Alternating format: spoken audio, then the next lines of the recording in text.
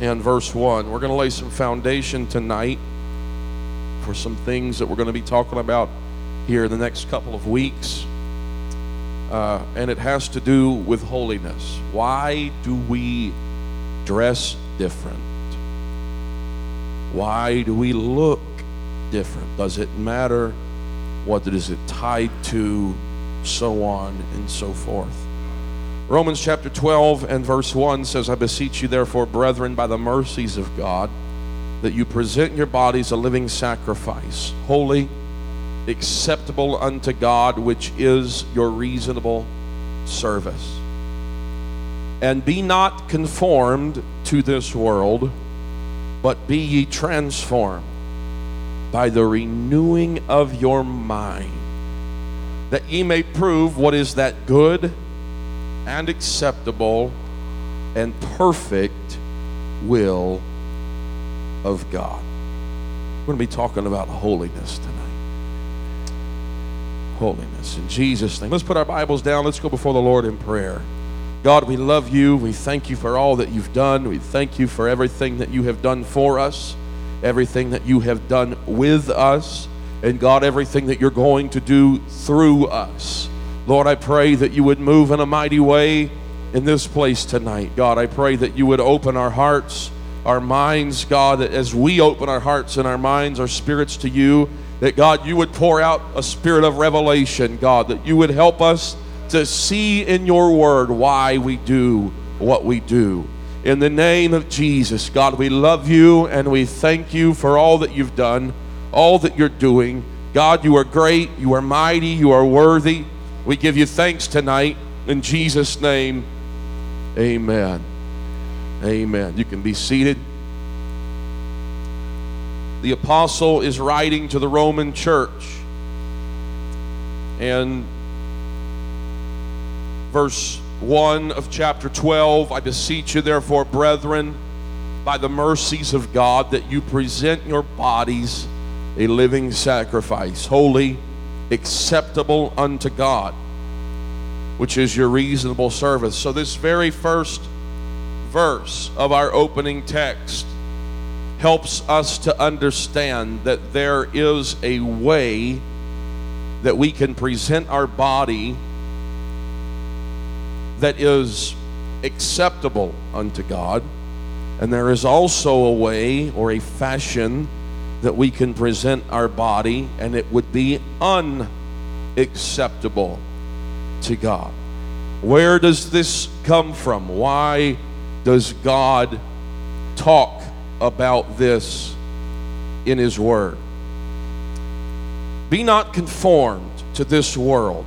This is the crux of the matter. This is the little linchpin that holds the trailer to the vehicle, that without it, things are going to come apart. They're going to become detached. And the vehicle that is the kingdom of God is going to continue moving forward. But it's like I and my life are the trailer. And without that little linchpin holding me to the vehicle, and that linchpin is whether or not I'm going to be conformed to the world, or if I'm going to choose to be transformed by the renewing of my mind. That means I'm going to think differently. I'm going to allow God to transform me. I'm going to change forms. I'm going to change forms. We're going to get into it a little bit later. Not this evening, but maybe next week, maybe the week after, that it's tied to the language metamorpho, or the word metamorpho. It's where our English word metamorphosis comes from. It's changing from one stage to the next. And so what we are talking about tonight has the ability to take me from one level to the next. That's a good change. I'm not moving backwards. I can move forward. And being transformed by the renewing of my mind, and that action and that understanding has the ability to allow me to prove what is good and acceptable and perfect, what is the will of God. And it has to do with holiness. You saw this slide on the screen here several weeks ago, or several days ago rather, and where we define holiness. And I wanted to show this again, and we'll see it again the next time we talk about holiness. But both the Old Testament and the New Testament show the character. They define the character and the behavior of the people of God with this word, holiness. Deuteronomy chapter 7 and verse 6, for thou art an holy people unto the Lord thy God. So I'm not just living for myself. I'm not just practicing holiness to make myself feel good. I'm not just practicing holiness because I think I look better living holy. I do think I look better living holy, but that's not why I'm doing it.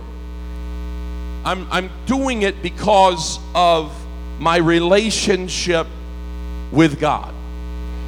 We are called to be an holy people unto the Lord our God. The Lord our God has chosen us to be a special people, or a separated people unto himself. And so God's people are going to look different. God's people are going to act different. God's people are going to be different above all people that are upon the face of the earth. Now we could stop right here and we could say, okay, well, I was under the impression that God is not willing that any should perish. That means that covers every single individual on the earth. So then why would God want us to be separate from all the people on the earth that he does love, that he does desire to work in their lives, and so forth? Why would God want us to be separate unto himself? The fact of the matter is that while God does love every individual, he does not find pleasure in their action. And so we live in a world that says we can do whatever we want to do, we can live however we want to live, we can say whatever we want to say, wear whatever we want to wear. If it feels good, we can do it, and you only live once, so you might as well cram as much into that lifespan as possible. But they don't tell you that while you're cramming as much ungodly lifestyle as you can into that lifespan, that lifespan begins shrinking, because God did not create your body to be abused by the world's vices. Even greasy cheeseburgers, believe it or not. Talk about gluttony another night, okay? Ooh, ready to wear your stretchy clothes for Thanksgiving.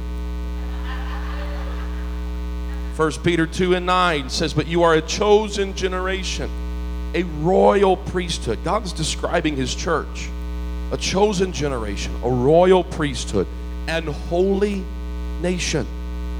A peculiar people. That does not mean weird, like we talked about the other night. It does not mean that you're weird. It means that you are a unique treasure, a valuable treasure, unlike anything the world has to offer. That you should show forth the praises of him who hath called you out of darkness into his marvelous light. The one dictionary defines holiness as the state or quality of being holy, being set apart to the service of God. He didn't just set us apart so we could live in isolation. That's why we don't live in a monastery. That's why we don't live like the Jewish sect, the Essenes, who said if you're going to be a part of their group, then you have to sell every belonging that you have, and you have to give it to the commune. We're not living in a commune. We're not living in a cult. We're not part of a cult. But we have been separated unto God for his plan, for his purpose, to the service of God. And because God desires every individual in the world to experience what you and I have experienced, he said, I'm calling you out from those actions. I'm calling you out from those lifestyles, but I'm not telling you to move to the summit of a mountain where sin cannot touch you, because even there, in that place, you're alone with your thoughts. And from your thoughts, sin can be produced. And so God is saying, I'm calling you out, but you're still going to be in the world, but you're not going to be of the world. I want you to be holy. I want you to live by an example, or as an example. Another dictionary indicates the word holiness is translated from a Hebrew root word kadash, which means separateness, and a Greek word which means pure. And so the three elements from holiness, as their definitions describe, are separation, perfection, and purity. That's what we are striving for. That's part of living in the kingdom of God. I want to experience everything God has for me. And God can only take me so far as my character can support. So, God's character can be described as holy, or through the word holiness. The nature and character of God is not just described through the word holiness, but also through the word love. 1 John 4 and verse 8 says, it tells us that God is love. And oftentimes that's stated as the essential nature of God. And unfortunately, people view that and they think that because God is love, that there are no parameters to his love. God's not into open relationships, folks. There's no pineapple or flamingo or whatever the newest rage is in his front yard saying, hey, I'm a swinger. You can live for me or you can go live with somebody else, but you can have 1 foot in their bedroom and 1 foot in my bedroom. That's not the way that God works. It's not the way that his kingdom works. He said, I'm a jealous God. My glory I'm not going to give to another. And so there are parameters to the love of God. And that's why that accompanying his love is holiness. More than 50 times in Scripture we're told that God is holy. We're not going to read all 50 of those Scripture references tonight. But they are along these lines. The Lord our God is holy. Who is like unto thee, O Lord, glorious in holiness? I am the Lord, the Holy One in Israel. For I am the Lord that bringeth you up out of the land of Egypt to be your God. Ye shall therefore be holy, for I am holy. Notice, he said, I'm bringing you up and I'm bringing you out of the land of Egypt. Egypt is symbolic of the world.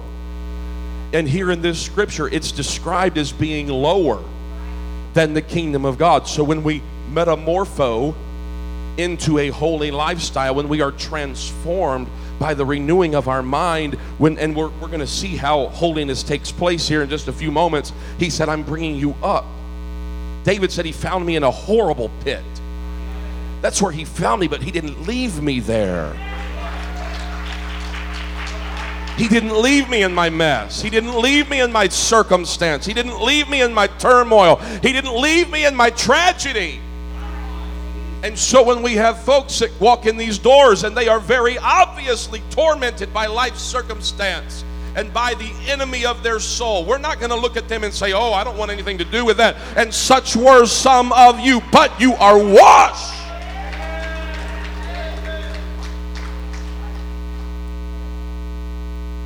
When they walk in the doors and they've obviously got problems, this is the best place for them to be. This is where they're going to find every answer to life's problems. This is a place where they can escape Egypt. They can escape Babylon. They can escape Syria. They can escape all of those places in the Word of God that are symbolic to bondage, symbolic to worldliness, symbolic to torment. That's not what God has for them. God wants to deliver.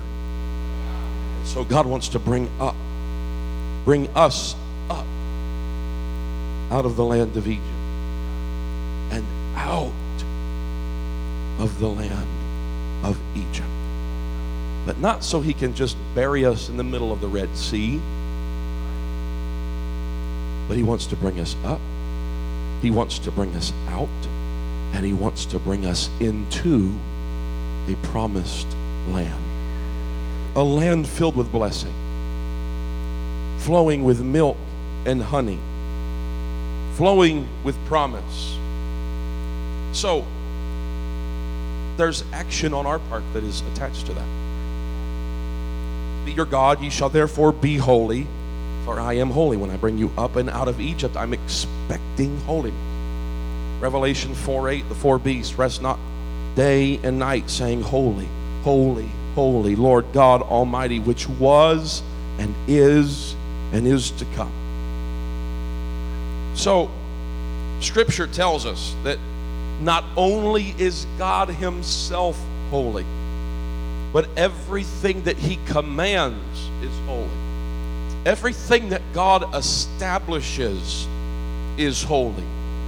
His ordinances, his laws, his decrees, his word is holy as well. Everything that pertains to him is holy. The law and commandments of God are holy. His promises are holy. All Scripture is holy. His name is holy. Everything attached to him is attached by this common element of holiness. And so, because we are God's people and we want to be attached to God, then there is also it is also necessary for us to be holy. Holiness is not just something that God is, but in Deuteronomy 28, in Exodus 19, in Hebrews chapter 3, we find that his saints, his children, believers, followers, disciples are called to be holy. The Lord shall establish thee an holy people unto himself, as he hath sworn unto thee, if thou shalt keep the commandments of the Lord thy God and walk in his ways. There are promises attached to holiness. There's blessing attached to holiness. There's safety attached to holiness. Ye shall be unto me a kingdom of priests and an holy nation.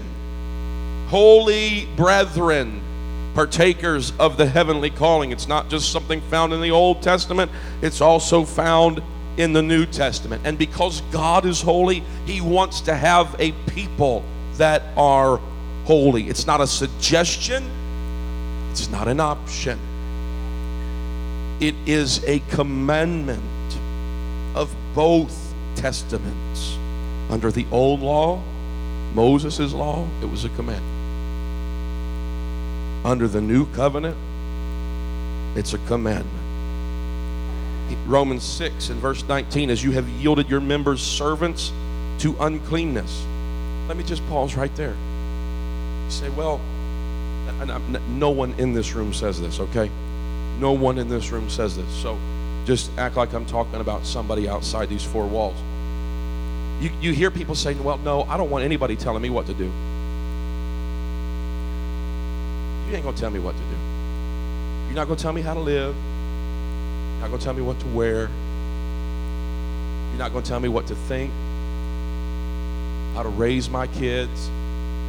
It's my life. I'm going to do what I want. But that Bible verse alone, Romans 6:19 tells us you're not doing anything on your own. You're not living the way you want to live. You're living your way yielded to the forces of this world. You're dressing your kids because the way the world tells you to dress your kids. You're raising your kids based upon what the world is telling you is right and appropriate. You're not doing it of your own volition. You are a puppet to the ways, the fashions, the forms of the world. And I'm not picking on anybody tonight, but we just need to understand that the enemy of your soul does not want you getting close to God. Does not. But here's the kicker. You can decide. I formerly yielded my members servants, slave to the world, slave to uncleanness, slave to iniquity unto iniquity. That means I didn't start out down the road down there. That might be where I ended up. But it started with one step, one poor choice, one act, one situation that I yielded to. And I yielded to iniquity. But that iniquity was not satisfied and led me to another iniquity. And that sin wasn't satisfied, and so before long I found myself moving from iniquity to iniquity, and I was powerless to stop it. You come too late to tell me that holiness is not essential. You're going to serve something. But let me tell you this, that God is a gentleman. He is a gentleman. And He gave you free will because He does not want to force you into anything. But He wants you to live for Him because you love Him. And He wants you to know tonight that as crazy as all of this may sound, and as crazy as it may look from the outside looking in, I've been told by somebody before, recently in the past couple of months, they said every time I come to church I just feel like a kid at Christmas time, but I'm on the outside and I'm looking through somebody else's window and I'm looking at a happy family. But I'm on the outside and I don't know how to get inside. And we said you get inside by just coming through the door. There's a door that leads to everlasting life. All you got to do is walk through the door.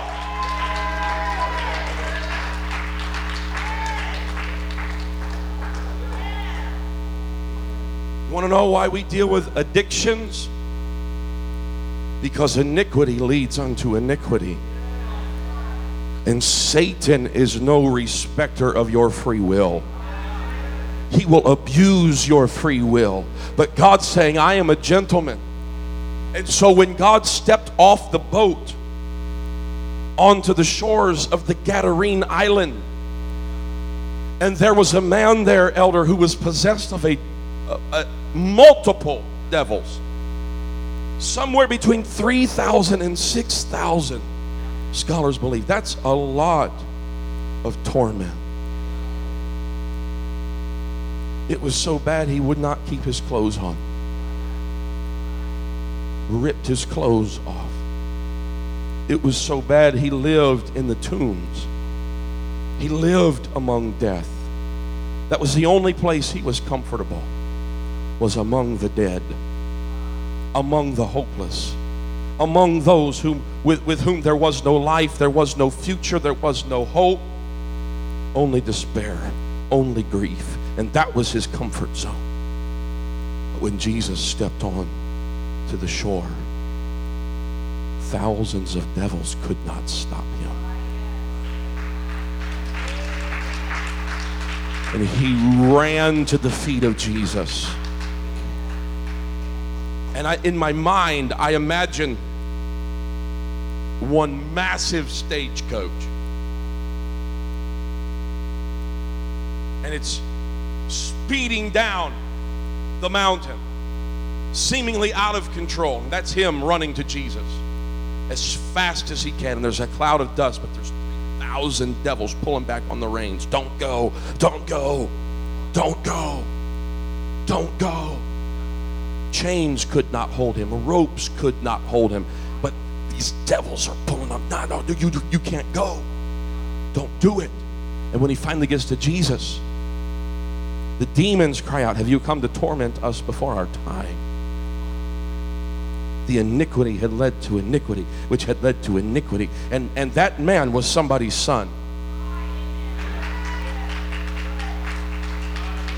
That man was somebody's son. That man could have been somebody's brother. That man could have been somebody's husband. But he didn't start down here. He started with one choice. And I understand, and I'm not negating the fact that he was responsible for his actions. And he opened himself up to some things. But let me tell you, church, when we get them, they're going to be down here. We're not going to walk back through and judge every step that they've taken. You know what we're going to do? We're going to walk to them and we're going to bring them up to the altar. And we're going to say, He made me free. He made me clean. And He can make you clean too.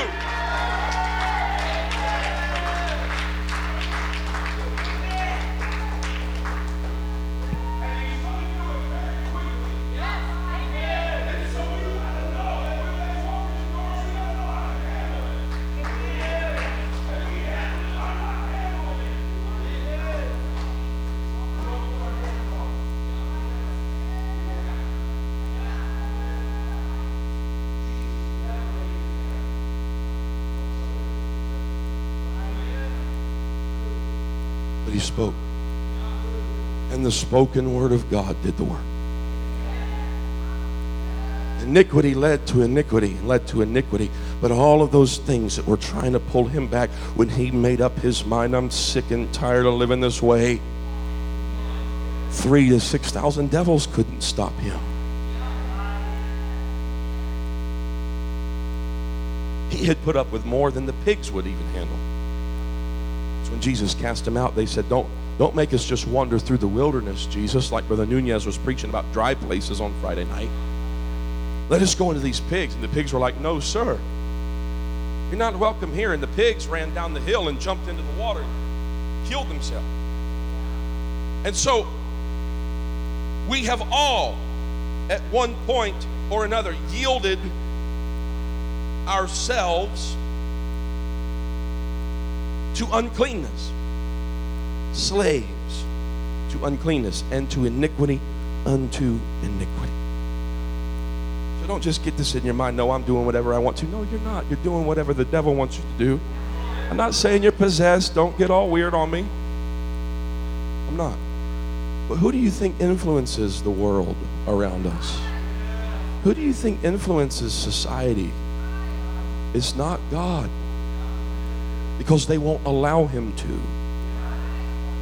And so the world tells you to be an individual by all looking the same, all buying into the same agenda, and all, drinking from the same broken fountains. But the writer in Romans was saying, but now yield your members servants to righteousness, which leads to holiness. It doesn't lead you to bondage. It leads you to freedom. It doesn't lead you back to the depths of sin and despair, but it leads you to holiness. It leads you to being separated from the world so God could use you. Being made free from sin, become servants to God. You have your fruit unto holiness. I beseech you, therefore, brethren, by the mercies of God, that you present your bodies a living sacrifice, holy, acceptable unto God, which is your reasonable service. It's not unreasonable. It's reasonable. It's a reasonable thing, living for God. Having therefore these promises, we have promises. And because there are promises attached to holiness, and there's promises attached to living for God. Because we have promises, then it's worth cleansing ourselves from all filthiness of the flesh, and our spirit perfecting holiness in the fear of the Lord, or the respect of the Lord. It continues that we should be holy and without blame before him in love. Put on the new man, which after God is created in righteousness and true holiness. He's saying, I don't want you to just have a form of godliness. That's like the Pharisees that had a form of godliness but denied the power thereof. But God's saying, I want you to look the part, but not just fulfill the part. I want you to be. And if you'll be, then I'll give you power. If you'll be, then I'll sit with you. I'll sup with you. I'll eat with you. I'll live with you. I'll dine with you. I'll be with you. There's promises attached. I told that story about Sister Chenault the other day. Sorry. She was standing, Sister Chenault was a pastor's wife. They lived down in Oklahoma. They were not very well off. They were, by all accounts, poor.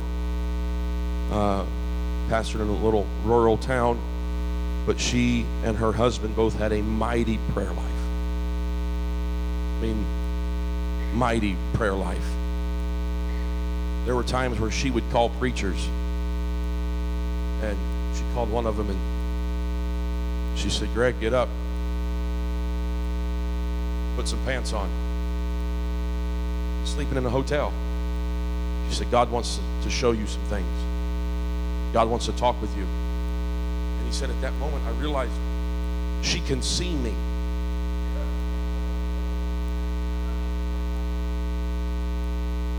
And that's just the, and she spoke to him what God had shown her. And she wasn't weird, she wasn't twisted, but she was standing at her kitchen sink one day, and she was washing dishes, and her husband was at work.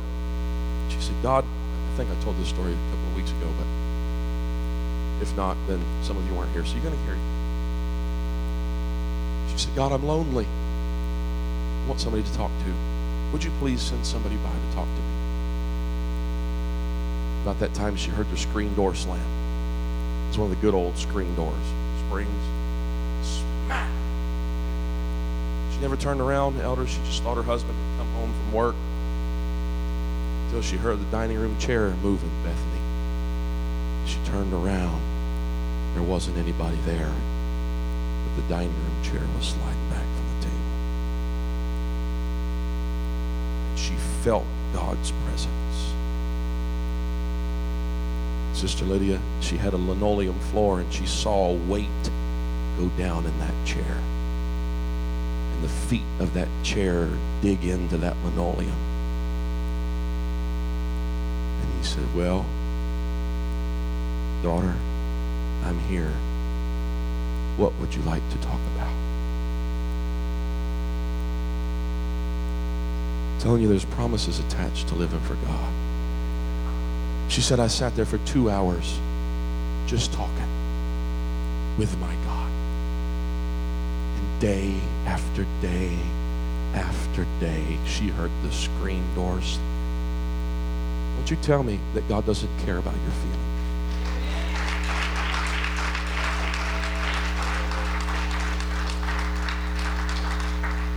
Holiness and consecration leads us further into His presence.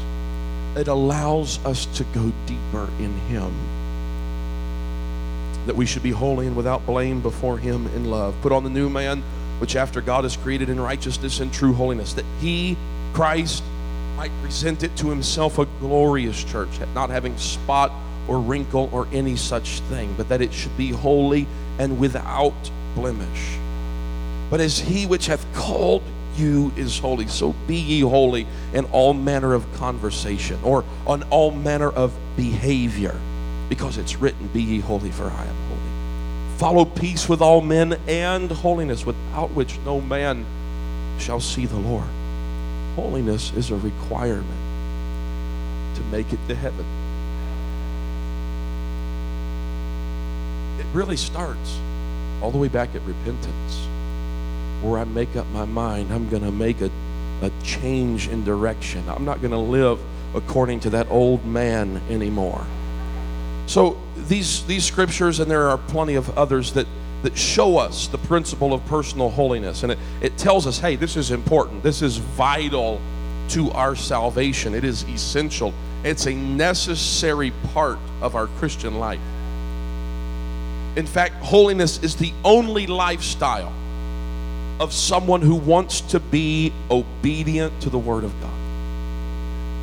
It's all throughout the Word of God where He calls people out. He called Abram out of Ur of the Chaldees, called him away from the culture of that time, called him to a relationship with Himself. 1 Thessalonians 4:7, for God hath not called us unto uncleanness, but unto holiness. God wants us to be a holy people. Why? Because the Bible says that no flesh can glory in His presence. So if we're being carnal, we're going to have a very hard time praying. If we're living unholy, we're going to have a hard time getting into the presence of God, feeling His presence. So I've had people ask me before, well, Pastor, I just feel like I pray and I can't feel anything. I can't hear from God. Then the first question I'm going to ask is there sin in your life? Because sin separates us from God. And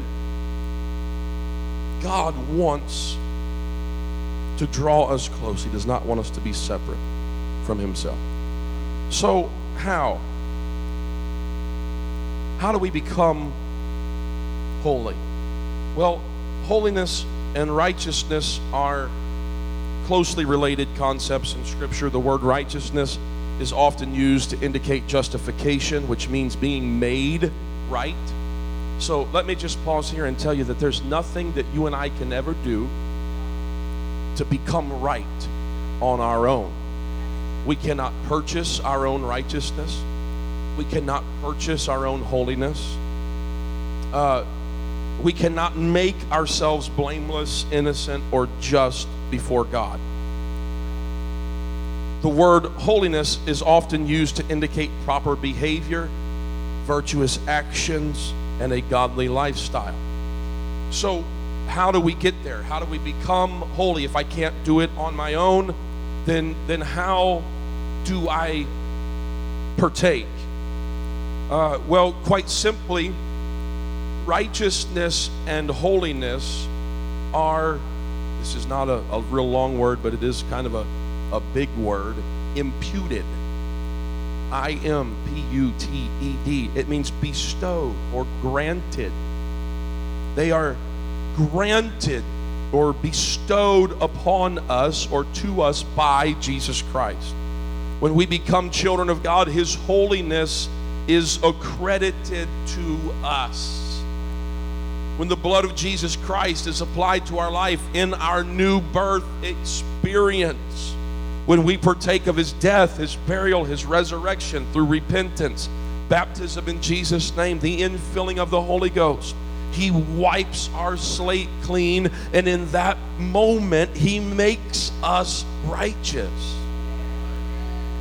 That's why we feel different.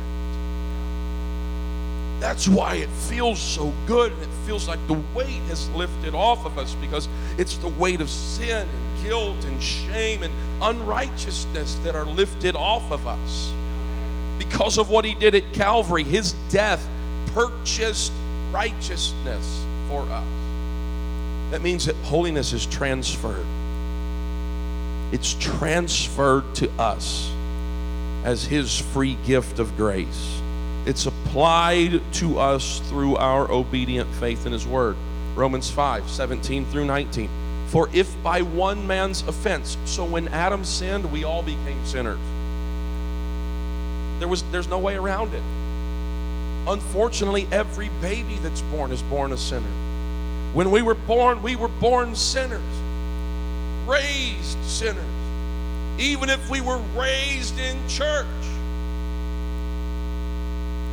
That's a bad one. By one man's offense, death reigned. By one. Just by one. Much more they which receive abundance of grace and of the gift of righteousness shall reign in life. Righteousness will reign in life by one, and it's a gift because of the grace of God, because of what Jesus Christ has done.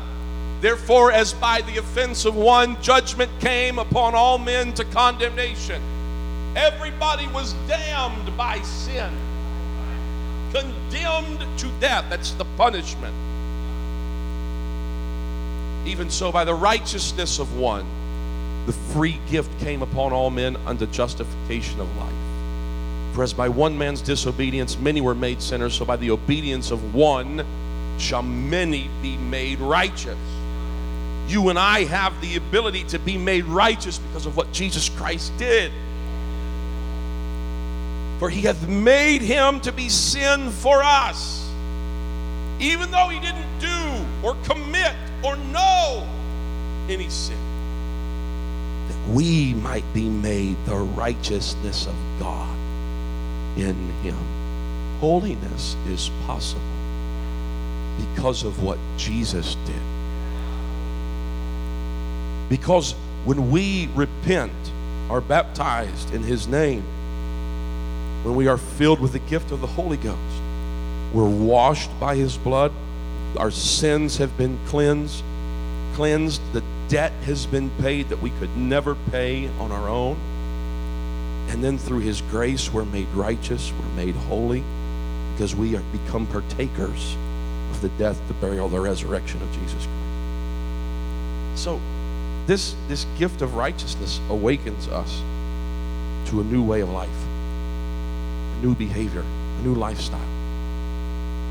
Which is why when people are filled with the Holy Ghost and are baptized in Jesus' name, they don't need you and I standing at the back door with a checklist saying, hey, before you come back, get this, and this in order, or you're not welcome in the door. That's silly, that's stupid, that's foolishness. But all of a sudden, how many times and how many of us went home and then walked in the door and we're like, man, there's some things that got to change. Nobody told them. Nobody told us that they had to change. We just knew they had to change. I don't know why. I don't know. Ben's over here smiling. I think he might have experienced some of that this week. I didn't think there was anything wrong with that before, but I've been awakened to a new life. Something inside of me has changed. And folks, this is really where it all starts. This is where holiness starts. It's the awakening to a new way, the awakening to a new life. Things are different. Things can be different. There are blessings that are attached, and it's not because somebody's making me do it. Man, I feel the Holy Ghost tonight. I want to be so close to him. I want to be everything that he wants me to be. I want my family to experience that.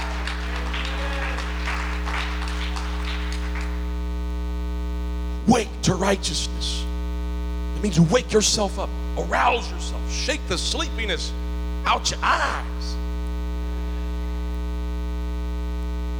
And sin not.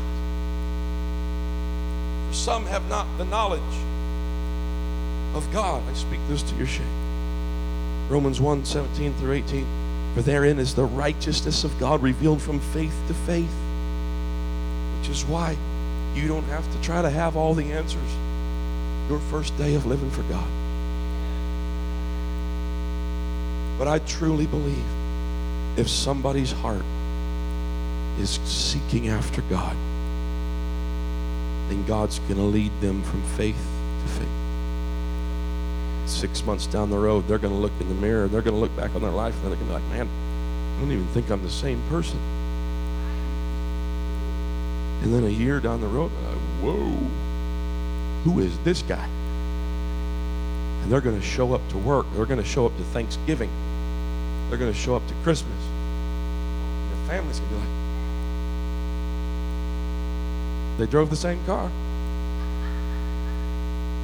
They got the same kids. They came from the same house. But they came different.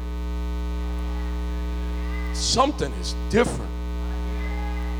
Something has changed. Something has shifted. Because I've been awakened.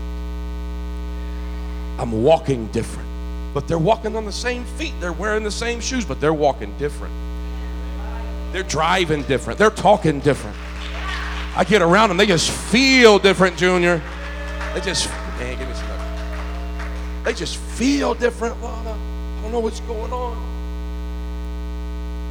Something's changed. Something has changed. Revealed from faith to faith, for the righteousness of God is revealed from heaven against all ungodliness and unrighteousness of men who hold the truth in unrighteousness.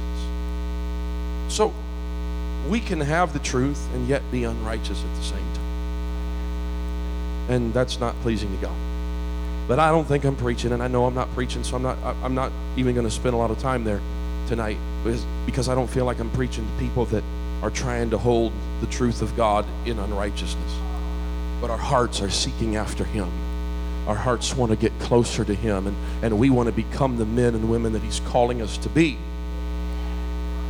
And so I said all of that to say you don't have to try to be perfect day one of living for God, but all you have to do is open your mind and open your spirit, and as you pray and God begins dealing with you about things, then listen. Then listen. Got questions, ask them. Now, if after a few years you're still stumbling over the same thing, then I'm going to point you back to Romans chapter 1, verse 17 and 18, and I'm going to ask, okay, what seems to be the holdup here? It's Romans chapter 6 and verse 12 through 19 says, let not sin therefore reign in your mortal body, that you should obey it in the lusts thereof. Neither yield ye your members as instruments of unrighteousness unto sin. Just don't do unrighteous things. You do have control over that. Yield yourself unto God as those that are alive from the dead. How might, if we walk through the cemetery, and don't let this get weird on us, okay? I just wonder how people would live their life if they had a chance to do it over. So, I saw a t-shirt one time that said, live your life so the preacher doesn't have to lie at your funeral. You and I are alive, okay? So don't live with regrets and living for God. Just jump in with both feet.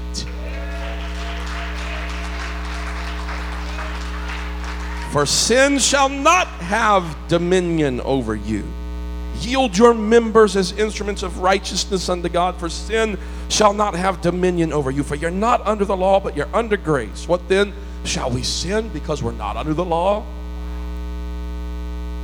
Sometimes when my kids mouth off, I say, hey, we're living in the Old Testament. You're being a rebellious child. I can break your neck.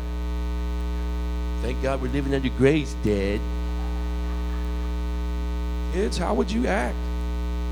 We kicked it back to the Old Testament. If they were mouthing off, they could drag them outside the city and stone them. Yeah, that'd straighten up the neighborhood real quick. Takes getting stoned to a whole nother level. Took longer than it should have. But being made free from sin, you become the servants of righteousness. As you've yielded your members servants to uncleanness and to iniquity unto iniquity, even so now yield your members servants to righteousness unto holiness. Whereas before, one sin would lead you to another sin, now you're on the other side of the coin. And I'm coming to church, but I'm not just going to come to church. You know what? I'm going to lift my hands tonight. And then I'm going to clap my hands tonight. And you know what? I'm going to live for God tomorrow too. And I'm going to live for God on Monday. I'm going to live for God on Tuesday. And I'm going to live for God on Wednesday. And Wednesday night when I come to church, I might just try running the aisles tonight. And I'm just going to take it another step further and another step further. The point is, let God lead you. And don't be afraid to get lost in His presence and lost in His Spirit. Because I promise you, there's nothing that you could yield to God, nothing you could give to God that He will ignore. He is a rewarder, the Bible says, of those who diligently seek him. That's what holiness is really all about. I want to seek him. So, after the gift of righteousness is conferred, given to us, transferred to us by the grace of Jesus, we've got to follow a lifestyle of righteousness, a lifestyle of holy behavior. I want to make the most out of my walk with God. I want to make the most out of my walk with God. So what's my role? This is taking longer than I thought. There's some scriptural terminology that talks about our role in righteousness and holiness. It says things like yield your members, present your bodies, cleanse ourselves from all filthiness of the flesh and spirit, perfecting holiness. Well, you said that there's nothing that we could do, Pastor. That was referring to the initial making you clean, holy, pure, and righteous. But then you have a responsibility to act like you've been saved, to act like you've been redeemed, to act like God died for you and rose again for you, to act like you're filled with his Spirit. Put on the new man. Be ye holy in all manner of conversation. Follow holiness. Follow peace. Flee lusts and follow righteousness. There are things that I'm going to run from, and there are things I'm going to run after. I'm going to run from the things of the world, and I'm going to run after the things of God. Deny ungodliness. Deny worldly lust. Live soberly, righteously, godly. He that doeth righteousness. You can doeth righteousness. You can do it. You can do righteous things. He that doeth righteousness is born of God. So when I've been born of God, I have the opportunity to continue in that righteousness. He that doeth righteousness is righteous. Whosoever doeth not righteousness is not of God.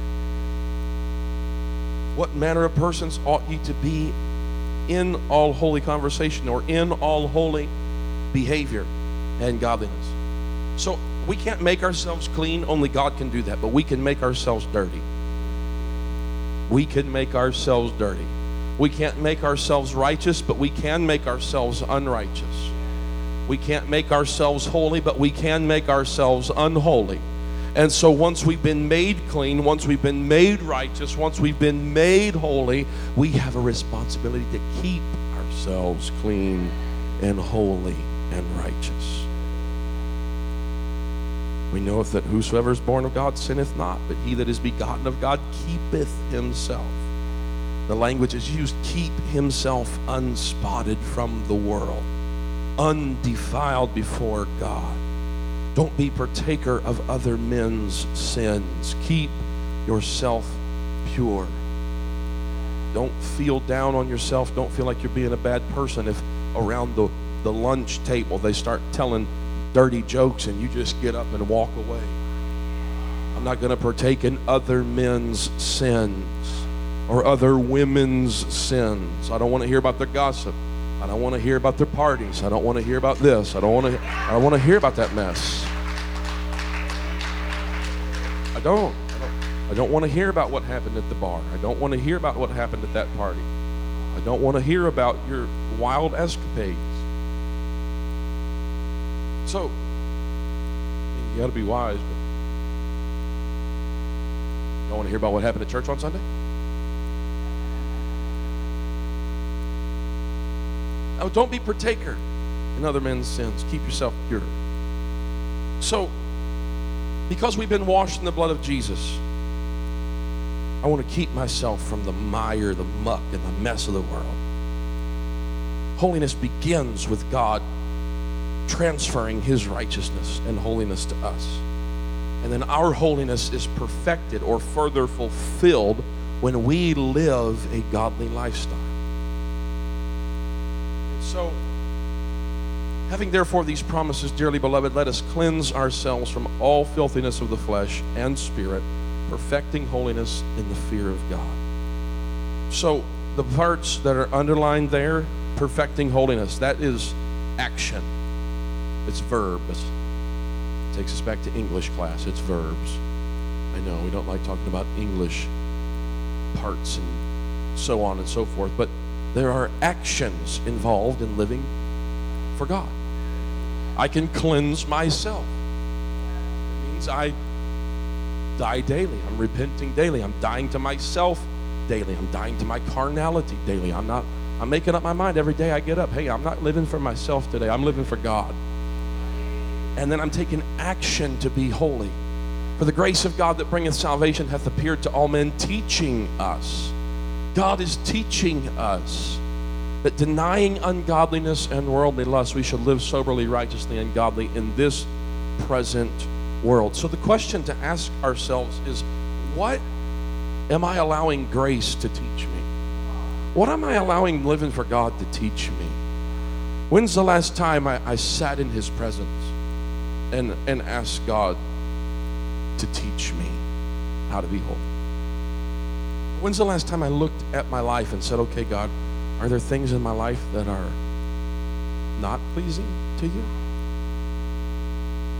Let me tell you, if you get brave enough to have those questions asked to God, ask God those questions rather, God's not going to rear back and backhand you. I tried telling you. No. God's going to say, yeah, maybe. Maybe God's going to say, yeah, there are things that aren't pleasing. Let's grow beyond this. Let's grow beyond this. So there are two dimensions to holiness. My wife's laughing. Two dimensions to holiness. Inward holiness or inward purity and outward purity. So we do not have enough time to go through both dimensions tonight. So just chill. And I know even our kids don't have to go to school tomorrow, so we could stay here teaching until midnight. But poor Chase, he would struggle. He would fall asleep on me, and I don't want him to do that. I'm just kidding. He wouldn't. But there's inward holiness and there's outward holiness. And so we could ask ourselves, where does holiness start? Where does holiness start? Now, well, I won't ask you.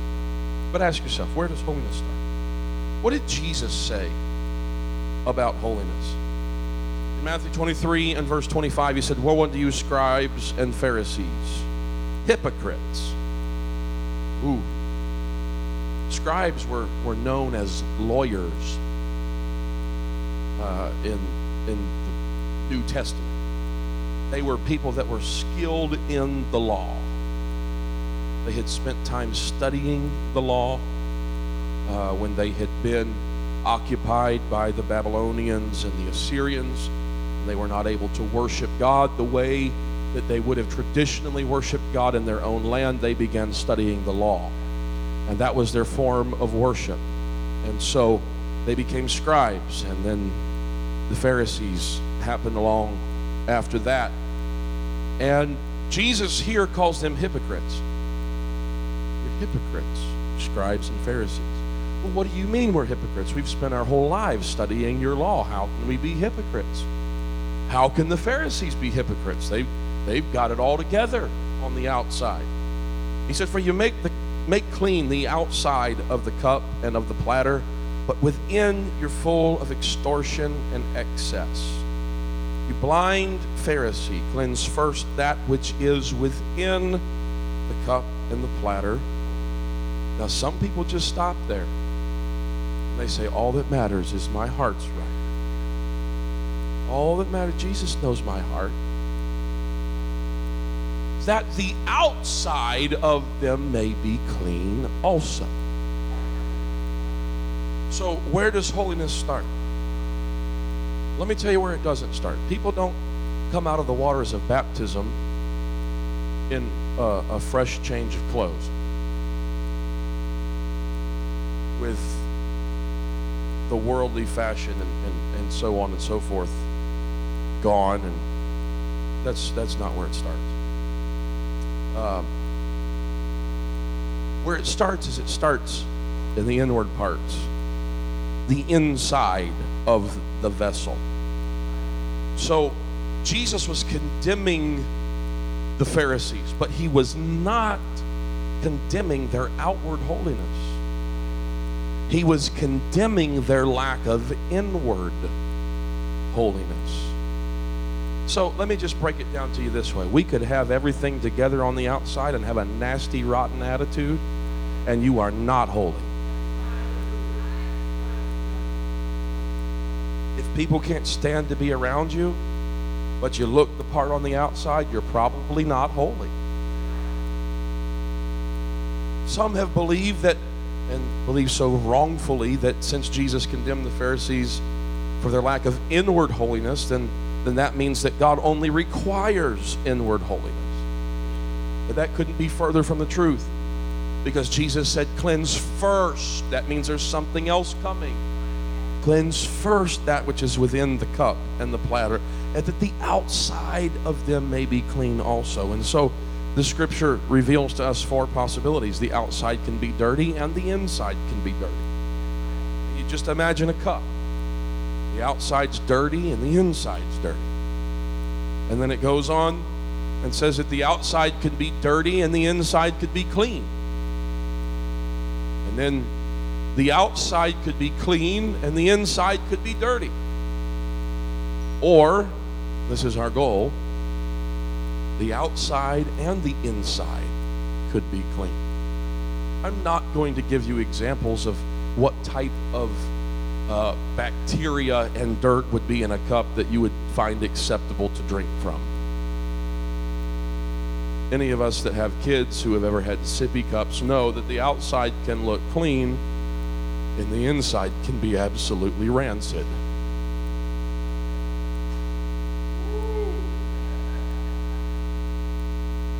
Oh, just throw it away. It would go to the dollar store. Just throw it. It's not even worth it. Just throw it away. Right, Ben? We're not going to scrape that out. No. We're not taking it to the car wash. Just throw it away. Throw it away. And so the ideal situation is that the inside and the outside is clean. But true holiness begins on the inside. That's why the emphasis of this body of believers, of this pastor, is, hey, we're going to lead you to repentance. We're going to give you a Bible study, and we're going to explain why repentance is necessary. We're going to explain why baptism in Jesus' name is necessary, essential. We're going to explain why you've got to have the Holy Ghost. If you want to make it, you've got to be filled with the Spirit of God. But we're not going to leave you there. That's where we're going to start. And then we're going to walk with you, and we're going to encourage you, and we're not going to expect you to be perfect. But what we are going to expect is that as we walk together, there's going to be growth. Some may grow faster than others, and that's okay. Some may grow slower than others. The fact is, we want to be moving in a positive direction. We want to be moving in a positive direction. But holiness starts inward, and then it works outward. Jesus tells us that both the inside and the outside have to be clean and pure. One without the other is not going to cut it. And holiness involves both the spirit and the flesh. Let us cleanse ourselves from all filthiness of the flesh and spirit, perfecting holiness in the fear or the respect of God. I pray, God, your whole spirit and soul and body be preserved blameless unto the coming of our Lord Jesus Christ. So holiness involves the entire person, not just inward purity, not just outward purity. True holiness requires both. And so, inward holiness, the words, spirit and soul, the words spirit and soul are not always used synonymously in the Bible. But they do indicate the inner man, the part of you that is not visible.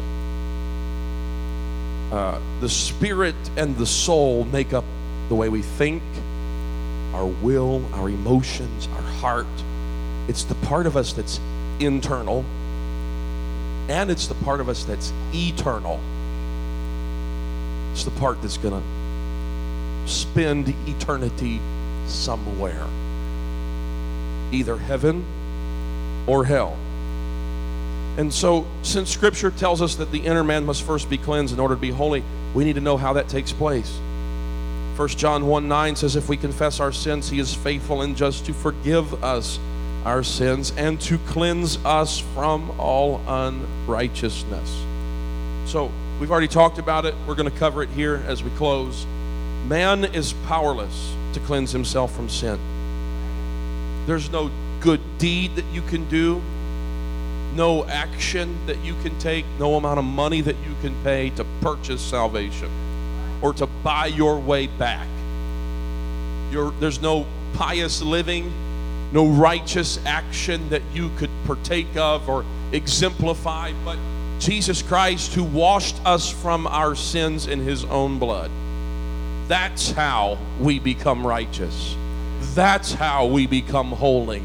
The blood of Jesus Christ, His Son, cleanseth us from all sin. So sin cannot be dealt with without the shedding of blood. That's the way it has always been from Genesis all the way through Revelation. That's the way that it is. That's the way that it was. That's the way that it will be to come. That sin required the shedding of blood. No other cleansing agent can purify the heart of man except the blood of Jesus Christ. So I can't think, I can never think about my holy living as something that earns me the righteousness of God. But the inner cleansing, the righteousness of God that's transferred to us is God's gift to us. When we're baptized in Jesus' name, the blood of Jesus Christ is applied to our lives. Our hearts become purified. Our hearts become cleansed. And so then I have a responsibility. Once our hearts have been cleansed by the power of the blood, it becomes my responsibility to keep my heart, to keep my inner man clean. So Proverbs 4:23 says, keep or guard your heart with all diligence. It's going to take effort, because the enemy of our soul is very wily, slippery, slimy, full of tricks. So I got to keep it with diligence. So I need to learn to wash myself in the Word. The Bible says, John 15:3, now you are clean through the Word which I have spoken unto you. That's why we will never be able to overemphasize. That means we could never tell you how important, or we could never talk about it too much. You've got to read your Bible every day. You have got to get into the Word of God every single day of your life. Reading the Word of God is part of maintaining a holy lifestyle, because the Word of God helps lead me. It helps guide me. It helps make sure that I don't fall off the edge. It helps make sure that I know and can recognize sinful behavior as I'm tempted. And just understand that just because you've been baptized in Jesus' name and filled with the Holy Ghost and are trying your best, that doesn't mean you're never going to be tempted again, because you will. But being tempted is not a sin. I'm going to say that again. Being tempted is not a sin. There are some things that the way the world presents them, they are fun, but they're still sin. And iniquity will lead me to iniquity. And that iniquity will lead me to another iniquity. Well, that's just the fallacy of the slippery slope. Oh, philosopher, let's talk. It's the Word of God. It is the Word of God. It tells us that you can't just dabble and expect to be okay. But iniquity leads to iniquity. And the best way to keep yourself clean is to just stay away from it. Let me just tell you, you're not, just because you're wearing a suit and tie, when you go to feed the hogs don't care if you're wearing a suit and tie. You're not going to make it into the hog lot and dump that feed into the feeder and come out spotless just because you're wearing a suit and tie, or just because you're wearing a nice dress and pretty shoes and you got your hair did nice. The world doesn't care. He said, just come on in the hog lot, but you're going to leave smelling like the hogs. Saying you have purified your souls in obeying the truth through the Spirit. The Word of God has the ability to continually wash us, to keep us clean. Ephesians 5:25. Let's stand. Christ also loved the church and gave himself for it, that he might sanctify and cleanse it with the washing of water by the Word. The washing of water by the Word. So by continually reading, by continually hearing and obeying the Word of God, our inner man, your inner woman is cleansed. It's protected from sin. It's protected from unrighteousness. The psalmist wrote, "Thy word have I hid in mine heart, that I might not sin against thee." So where does holiness start? Holiness starts in the inner man. I want my thoughts to be right. I want my actions to be right. That's why it was so powerful when Brother Nunez was preaching on Sunday morning about our minds. If the devil can get our minds distracted off the Word of God, then he's got us off the track of holiness right away. I want to be holy. I want to be in a position where God can use me, where God can bless me, where God can work through me. And let me just tell you, you get the inner man right, the outward will come. And we're going to talk about the outward man. We're going to talk about the outward man next week, and why we believe and why we do what we do, and our standards of living and things of that nature. But let me just tell you, you get the inner man right, and there's nothing that God could ask of you that would be too much. Because you get a greater understanding of how great he is, how much he loves us, how much he has done for us. Let's lift our hands right now. God, we love you and we thank you for all that you have done